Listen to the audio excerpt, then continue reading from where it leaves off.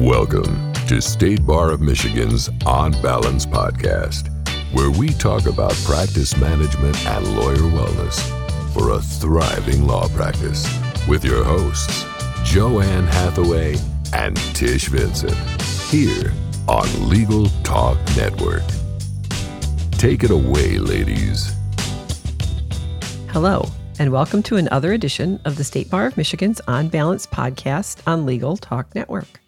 I'm Tish Vincent. And I'm Joanne Hathaway. We're very pleased to have Carol Levitt, founder and president of Internet for Lawyers and vice president of CLEwebinars.com, and Judy Davis, law librarian and adjunct assistant professor of law at the University of Southern California Gould School of Law. Join us today as our podcast guest to talk about Internet legal research on a budget, free and low-cost resources for lawyers. So, Carol and Judy, would you share some information about yourselves with our listeners, please? Hi, everyone. This is Carol, and I started Internet for Lawyers back in 1999 when I realized the Internet was looking like it was something that was going to be big, and I thought I should teach lawyers how to use it. I had been a law librarian for many years, and I also had practiced law. So I decided to put my two skills together and start a continuing legal education company and give lawyers information on how to find everything on the web, well, almost everything. And I focused on legal research and investigative research and Google search. And I've done that for 21 years and counting. I met Judy on the web. I was looking for a co-author for my ABA book, Internet Legal Research on a Budget. And I put out a request on the Law Library listserv, and I asked if anyone wanted to co-write a book with me for the ABA Law Practice Management. And I had a lot of people actually approach me, about, maybe 20 people. And I had everyone actually fill out a proposal and tell me why they were the right person. And Judy won. She was the right person. She had the right background. She was a lawyer. She was a law librarian. She taught legal research and writing. She and I had all three of those things in common. And we never met each other until after the book was published. So that was kind of interesting. That was in 2013, I believe. And then we just did the second edition, and it just came out in June, Internet Legal Research on a Budget. And we're here to tell you a lot about that book today. Hi, thank you, Carol. This is Judy. Carol did tell you a bit about me, so I'll try not to repeat that. But yes, I am a law librarian and practiced law for a little while, but librarianship was just much more my speed. I teach legal research now. I've taught it for about 12 years at USC Gould School of Law. And I'm just so happy to have met Carol. And as she said, we did eventually meet in person, and we've been friends for quite a while now. So I'm happy to be able to do the second edition of the book with her and come and talk about it today with you guys. Could you share with our listeners why you decided to write a book on this topic? I decided to write a book on this topic because I gave a lot of seminars and a lot of lawyers were asking me questions. And I only had 6 hours to answer all their questions.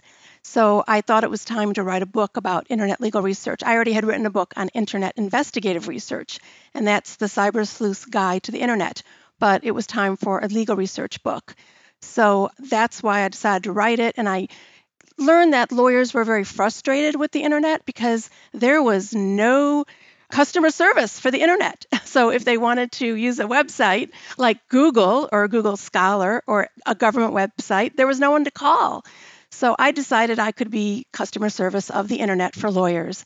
And that's when I decided to write this book. I also know, because I was a lawyer and a law librarian at large law firms, that not everything is on the Internet, that there are, there's still quite a big reason to use pay databases like Lexis or Westlaw or Bloomberg. But there's also an awful lot free on the Internet, and you can really avoid using pay databases, and you can try to keep your clients' bills down if you use free resources. But my goal was to show you how to use these resources, tell you that I think they're reliable, Judy thinks they're reliable. We vet the different sites that we use, and we really show you step by step in the book how to use each database. And I mean, we've got screenshots galore. They've got lots of comment boxes and arrows. And we really do try to be your internet customer service. So I will second that. This is Judy. We both think that it's a great idea for attorneys to have some low-cost options when they're doing research. But coming from an academic institution, and we have access to a lot of the paid databases, I find myself oftentimes, when I get research questions from law students, still sending them to some publicly accessible websites, especially some of the government sites. So if you practice in a heavily regulated industry, for example, the best source for you might end up being a publicly accessible website anyway. And Judy, that's a good point. I oftentimes am asked to do investigative research by lawyers, and I do a lot of Facebook research, and I try to find public Facebook profiles that my lawyers can use as evidence. And obviously that's not going to be on Lexis or Westlaw or Bloomberg.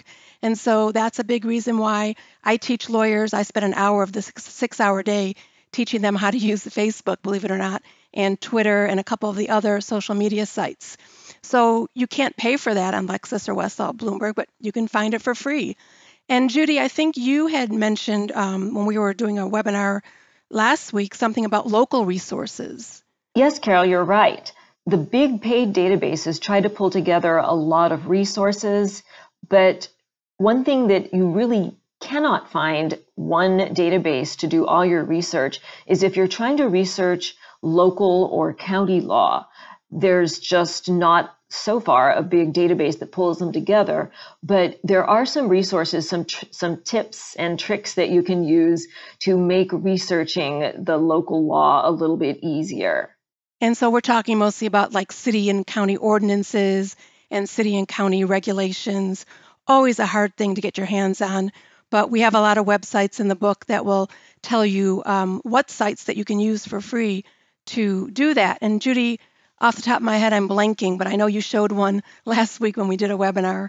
Municipal codes, Muni codes. I think it was called Muni codes. Yes, Muni codes, and some of the publishers who publish the local ordinances for the counties and cities. If you go to their websites, and I believe Muni Codes is one of those, you can at least search the local ordinances that they have. And a lot of them have some really useful search engines that are fairly sophisticated without having to go to each individual city or county's website to do that.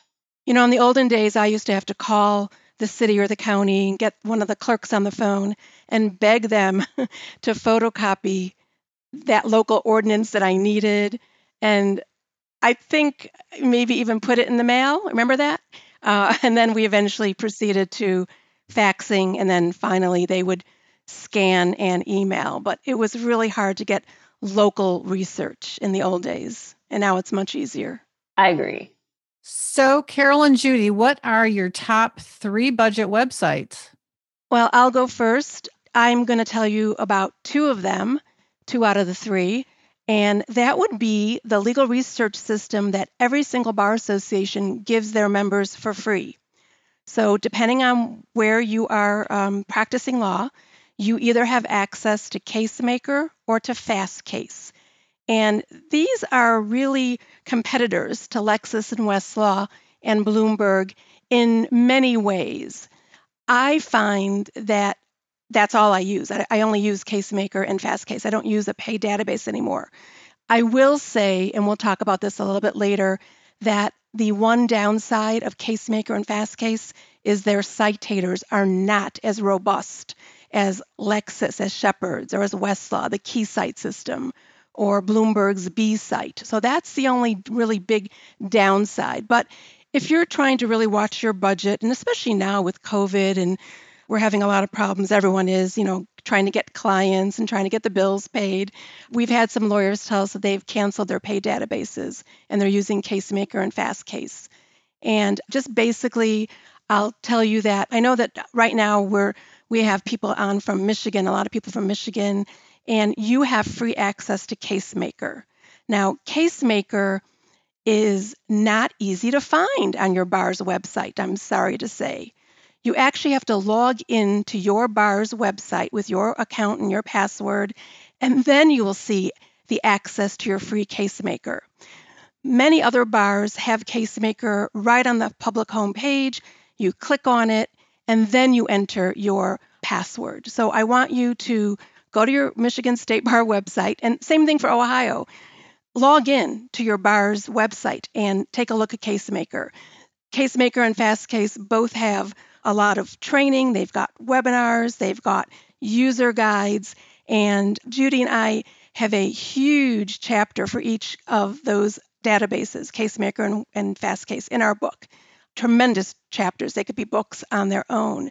So just real quickly, what's in CaseMaker and FastCase? Well, all state and all federal primary law, so statutes, cases, and even annotated statutes, constitutions, regulations. And then every bar is different as to what they will give to CaseMaker or FastCase. Now, you can access all 50 states. You're not just researching your own states. You can access everything. But if I go to a specific state's website on CaseMaker or FastCase, that particular state might have given FastCase and CaseMaker access to their legal ethics opinions, and maybe another state hasn't. Maybe they've given you access to their AG opinions or to your court forms. So it's really going to vary as to what you're going to find locally for your own research. They have some secondary research. Sometimes there's law reviews and law journals. FastCase gives you free access to blogs from LexBlog, which is a curated lawyer blogging company. So you're going to find all kinds of really great information, and it's free. I would just add to that, as far as totally free websites, I'd like to throw in Google Scholar.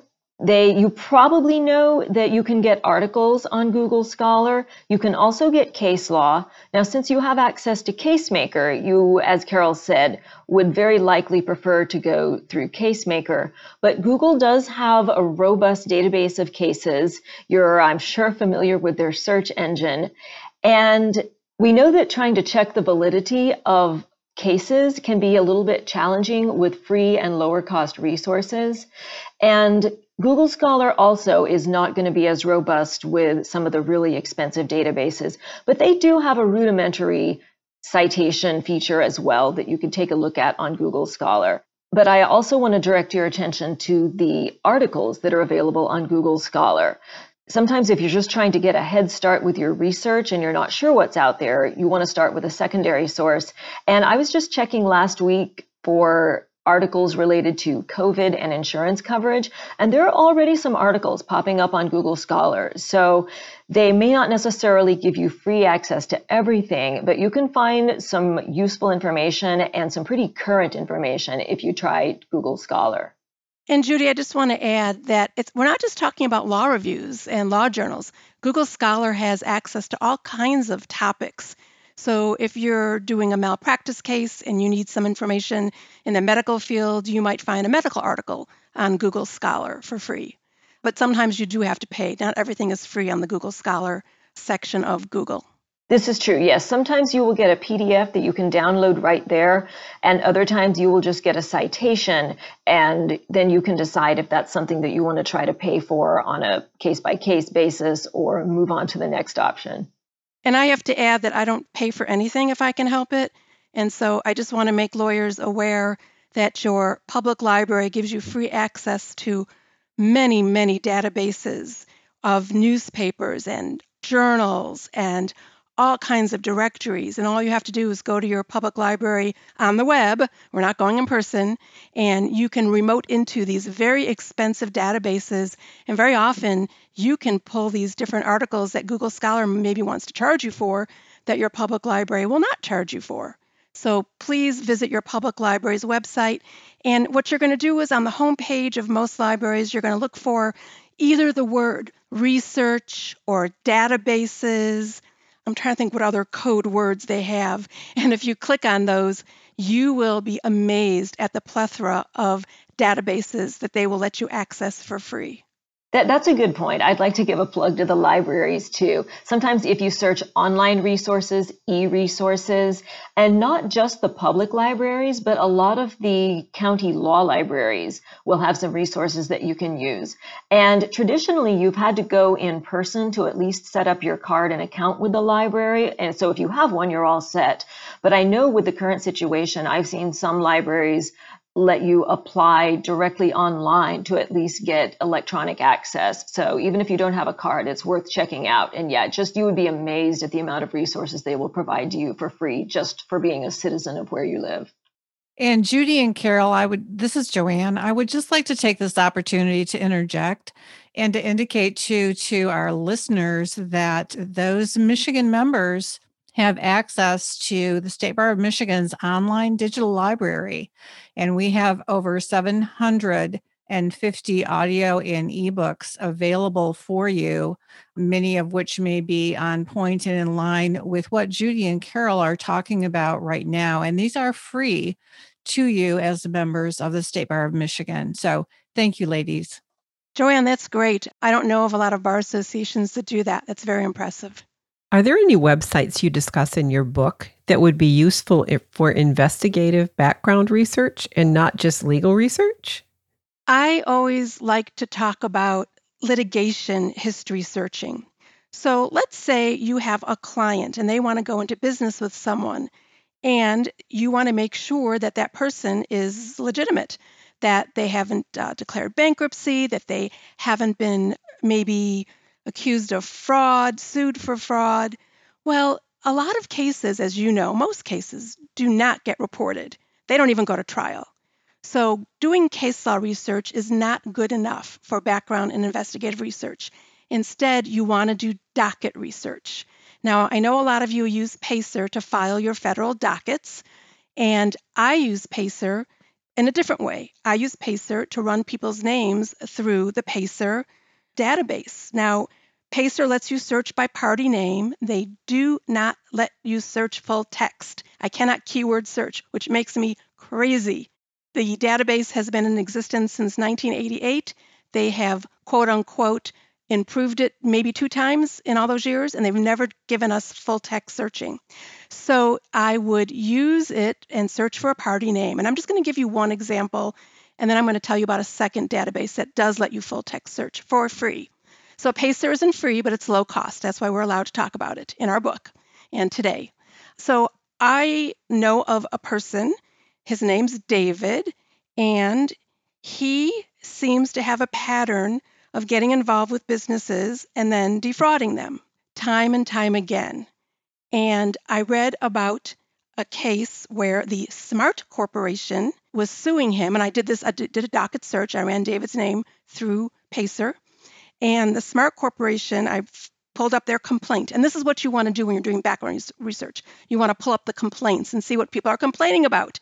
Of course, it's only allegations. Nothing's been proven yet. But I'm going to show my client every single complaint I can find against someone before they go into business with them. And so the Smart Corporation was defrauded by David Dadon, and they sued him. After the fact, they said, let's go to PACER and run his name through.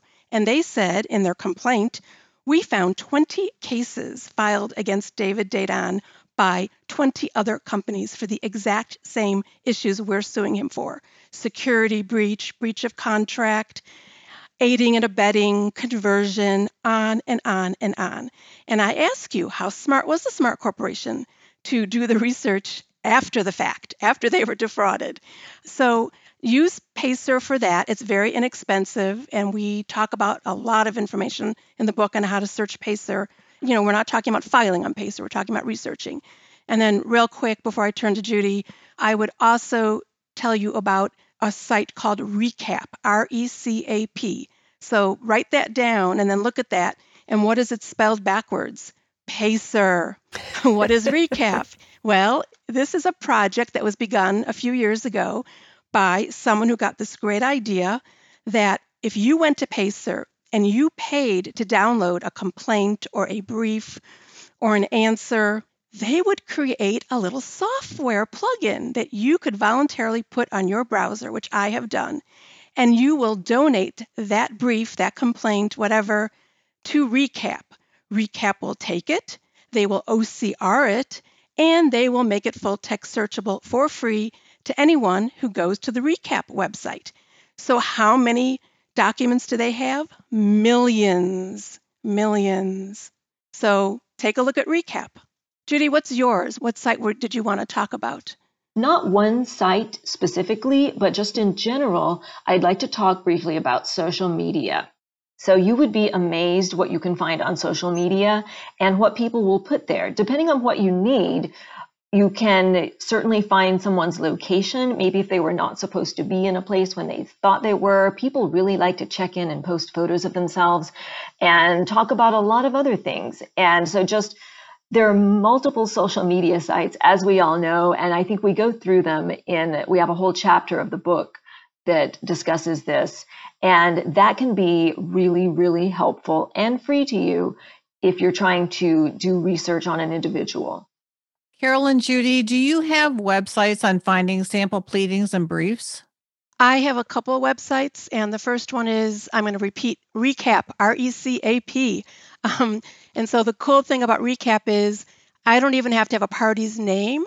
I can just say, gee, I wonder if I can find a complaint about, and then I fill in all these keywords that I would like the complaint to be about. And then I can get sample pleadings. I can even say on the advanced search page of Recap, I want a brief, or I want a complaint, or I want a motion to dismiss. I can be very, very specific about what I'm using, what I want to use. And that way you get a jump start on your own research. You might find someone's already written a complaint or a brief on the topic that you are going to be beginning your research about. So take a look at Recap and do keyword searching. And then in the advanced search box, if you look kind of towards the bottom on the left, there's a little box where you can type in whether you want a complaint or an answer or a brief or a motion to dismiss, etc. I'll just second that. That is such an amazing resource that I don't have one that I could suggest that's better than that. And of course, it is free to you. I will point out one minor thing. You can read all of these that you want and help get ideas to jumpstart your own research. The one thing you probably would not want to do is post it on a website or something, because although they're publicly available for you to read and look at, they in a lot of cases still are the intellectual property of the attorney that wrote them. But use them to read and help yourself to your heart's content. Good point to remember when you're accessing that resource. Could you share with me how I could citate or validate the case law that I'm using at a reasonable cost? Well, I think Judy and I are probably just going to go back to, I'll go back to CaseMaker and FastCase, and she'll talk about Google Scholar. Briefly, CaseMaker and FastCase don't give you the editorial signals that Lexis and Westlaw and Bloomberg do. They will tell you if a case has a negative history. And with CaseMaker, they give you a red thumbs down, for instance. And it's not until you click on the case that they will tell you what the red thumbs down means. And CaseMaker will say reversed or overruled. But you have to, if you get a whole big long list of results, you've got to open each case one by one. FastCase will tell you if something has negative treatment. They don't usually tell you exactly why. I think CaseMaker gives you a little bit more depth of treatment. And one thing that CaseMaker and FastCase both don't do is they do not tell you if a case has been affirmed. You've got to go back and run a search again on that party name, that case name, to figure that out. Lexis and Westlaw will give you negative and positive history about a case. Another issue is if you have a case that is not published, that is not going to be included in Google Scholar, and neither CaseMaker nor FastCase includes those as well. So that's a bit of a problem. And I know, Carol, I think you have a trick for that. I do have some kind of a trick for that. Really, it's not so tricky. It's just running the party name as if it's a keyword and seeing if I can find information about that particular case. But Lexis and Westlaw and Bloomberg, I mean, if it's an unpublished case, and when we say unpublished, we mean we're reading it. We see it in the database, right? But the court has said it can't be cited. It's unpublished. So Lexis and Westlaw and Bloomberg do include those in their citator. So I have a case out of Texas that I use as my example, and it was an unpublished case, and it said exactly what I wanted it to say, but I couldn't cite to it because it was quote unquote unpublished. But then I found out that it was affirmed by a higher court in Texas, and that higher court published it and gave it a citation. So that was great. I will mention a couple more websites that might help you with your validation of your case law. The general theme here is that it's going to always be a little more tricky to validate a case if you're on a budget. But as we mentioned, as long as you're working with a published case, you can use Google's Cite Checker, and it's called How Cited. And when you're reading a case, it's just up in the corner of the page. And again, they do not give you a thumbs up or thumbs down, but they will give you some excerpts from cases that have cited the case that you're looking at. This is all done with their algorithm, but that can be pretty helpful. And they will also give you a list of every case that has cited your case and give you a little symbol to let you know how thoroughly the case has discussed your case. And they even have an additional feature that does not list the cases that have cited your case, but their algorithm finds cases that are similar to your case. So if your case was not specifically overruled, but maybe there's a case in that area that talks about your legal issue and some law that has come down that affects that, you can use that last feature, the related issues, on Google Scholar. And again, it's more legwork than getting just a thumbs up, thumbs down. But even then, you have to do your own research anyway, because basically the big paid databases, the information just comes from attorneys and editors reading the cases and making that call themselves. So wouldn't you want to make the call yourself?